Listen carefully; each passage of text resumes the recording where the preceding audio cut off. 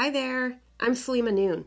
I'm a sexual health and empowerment educator based in Vancouver, Canada, and welcome to Growing Up Game Plan, the podcast. Growing Up Game Plan is a 6-week online masterclass for preteens on being more confident, more prepared, and less stressed as they navigate life. We created this podcast to support you parents to do the same. You're in the right place if you want to understand what preteens struggle with. You want to be proactive and stay one step ahead of teen angst. You want to have or keep having meaningful conversations with your preteen about growing up. And you're looking for concrete, easy to implement tips on what to say and do.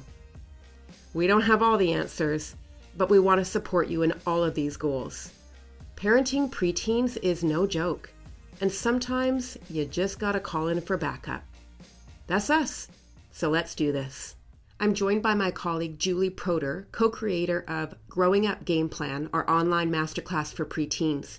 Julie is also a member of my Saleema Noon Sexual Health Educators team. Okay, Julie, today's topic is a big one. It's one that parents have lots of questions about, mostly around language and how to approach tricky concepts with their kids. And I say tricky because it can be for parents. Most of us didn't grow up with the same awareness and understanding around this topic as we have today, so it can be tough. Can you guess what we're going to talk about? My guess is it's got to be gender and sexuality. You got it. We're going to talk about gender and sexual orientation. And I'm hoping we can clear up a lot of things for parents, as well as give them some tools to make it easier to have conversations with their preteens about these important pieces of who we all are. Now, there's such rich and multifaceted topics that we don't have time to totally do them justice today, but I think we can hit on some key topics that will offer parents a starting point at least. Awesome. So how we express our gender is a huge part of our identity, right?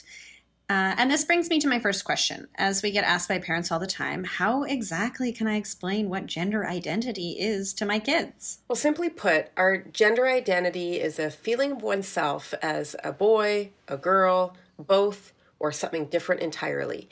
It relates to how we think and feel about the gender we're assigned at birth.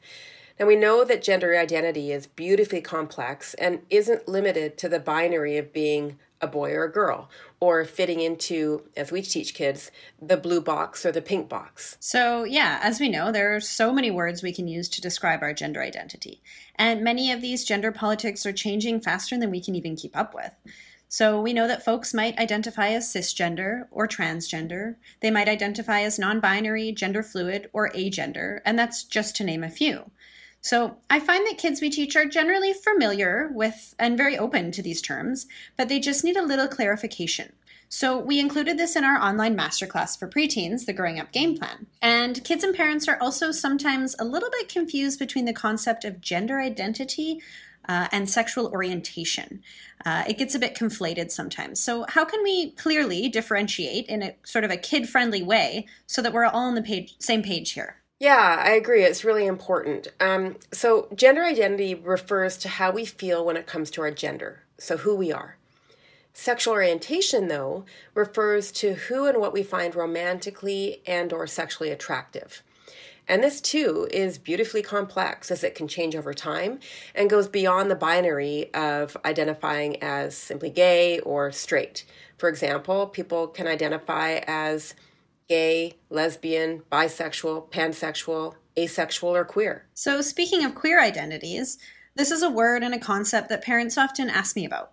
We know that the term has a very long history, and it's not so straightforward, and they're wondering what it means exactly, and even more often, is queer an okay term to be using? Oh yeah, I definitely find that too. Both parents and kids ask me quite often about the term queer. Queer is a term that's becoming more widely used among LGBTQ2S plus communities because of its inclusiveness. It can be used to refer to the spectrum of non-heterosexual and or non-cisgender people and provides just a convenient shorthand. It's a very inclusive term. Now, it's important to note that the word queer is a reclaimed term that was once and still is used as a hate term. And so some people feel uncomfortable with it. Not all trans people see trans identities as being part of the term queer, and it's important to acknowledge the different histories of queer and trans communities. I generally suggest to parents and kids that unless someone asks you to refer to them as such, we as heterosexual cisgender folks should just not use it. Right. So unless someone's using a particular label for themselves, it's a good idea to check in first, right? Remember, if you aren't sure of someone's pronouns or, particulars around their identity, it's more often than not okay to just ask them, right? Or to even offer up your own first. Oh, yeah, for sure. So another thing that we talk about in Growing Up Game Plan is the term intersex. I was in a grade 7 class the other day, and the term came up when we were discussing sex assigned at birth. Do you mind speaking to that a little bit? Sure, yeah. The term intersex refers to when a person has anatomy, hormone levels, or genetic makeup that don't fit neatly into the categories of what we consider to be a typical male body or a typical female body. The term replaces hermaphrodite, which we know now is offensive, inaccurate, and outdated, so we don't use it. An intersex person may or may not identify as part of the trans or queer community. That's really up for them to decide. Talking about this, I want to give a shout out to an organization based here in Vancouver called Community. So it's spelled Q-Munity, the letter Q. They do such important work supporting queer individuals and families. And on their website, which is community.ca, Q, the letter Q, munity.ca, they have the most comprehensive queer terminology glossary I've ever seen. So I really encourage parents to check that out. It really is our go-to, isn't it, Julie? Yeah, it sure is. They are such a great community resource. So in keeping with the theme of language matters, can you offer parents some insight as to how and what they should be talking to their preteens about when it comes to gender identity and sexual attraction? Well, I think the most important thing for parents to remember when they're talking to kids about this stuff at any age is that there's a chance that their kids won't or don't identify as straight and cisgender. And we really need to keep that in mind so that we approach every conversation with open-mindedness, kindness, and respect. It's so important that they see their family and their home as an inclusive and safe place. With that comes the importance of sending a message to our kids that our love for them is unconditional and unwavering. We love them and support them because of who they are, not in spite of who they are. So that's the context from which we need to have all of our conversations with our kids. And as with everything, we need to say more sooner, right? We need to start early. And remember that the message that you want to get to them is that you're there as a role model and a support system for them, no matter what. It's also important to educate our kids and ourselves about language that's respectful to gay and trans people and language that is not. So, for example, instead of saying that someone is, quote, having a sex change, we should say transitioning. And that is actually something that kids ask for clarification around all the time in our workshops. Also, gay as a term is more respectful than saying homosexual. And rather than saying born a girl, we can say assigned female at birth. And it's transgender, not transgendered. That's disrespectful. We should also teach our kids to refer to others using the pronouns they want us to use. So for example, we can introduce ourselves with our name and pronouns. We can put them in our email signatures, and we can model this for our kids in our communities.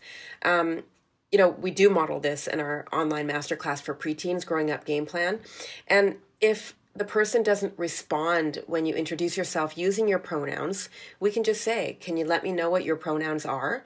Or which pronouns are you comfortable with? If we feel that it wouldn't be respectful or appropriate to ask, then just to be safe, use they or them or their pronouns. The idea is never to make assumptions about the pronouns someone uses and therefore their gender identity. Misgendering a person is not cool. Yeah, I like how you weave it into just everyday practice and language, right? And it's okay if we make mistakes, right? We apologize, we learn, we move on. And sort of in the same way that we wouldn't really leave it up to the LGBTQ folks in our communities to be starting up their own gay-straight alliance, right, in schools and in workplaces, we also don't expect those folks to be the ones leading the way to a more inclusive and welcoming environment. That's our job. Oh, absolutely. Absolutely, Julie. That is such a great comparison. It's really up to the privileged cisgender folks to do the work, right? Start the conversations. It's something that comes along with cis privilege.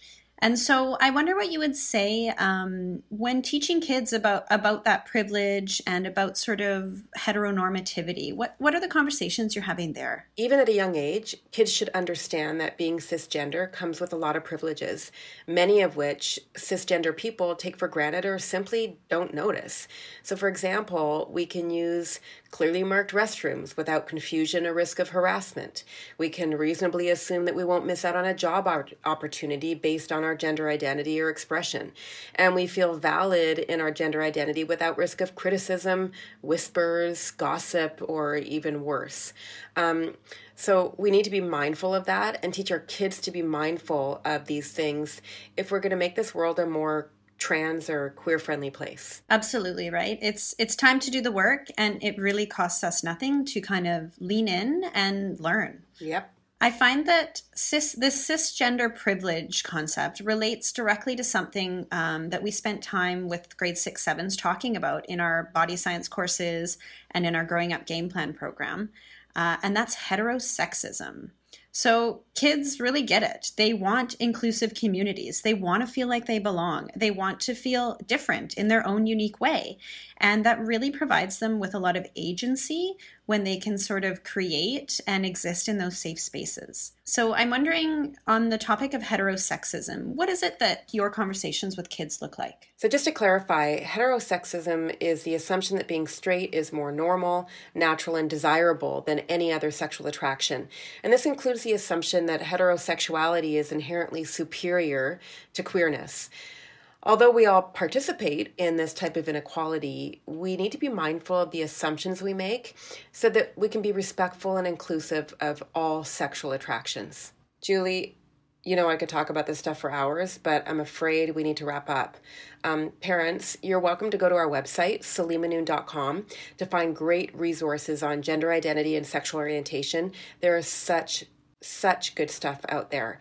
On our website, parents will also find more information about our online masterclass for preteens, Growing Up Game Plan.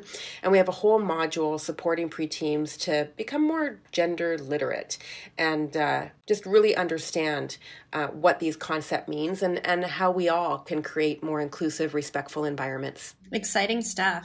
It's always really great to chat with you about this and just how we can support the youth in our lives, right? How to help them navigate this tough stuff. So I guess I'll see you next time, Saleema. Well, thanks for being here with me today, Julie. As always, love talking to you. We'll see you next time. See you soon. Thanks for joining us on today's episode of Growing Up Game Plan, the podcast, where our goal is to support parents as they navigate the preteen trenches. Looking for more?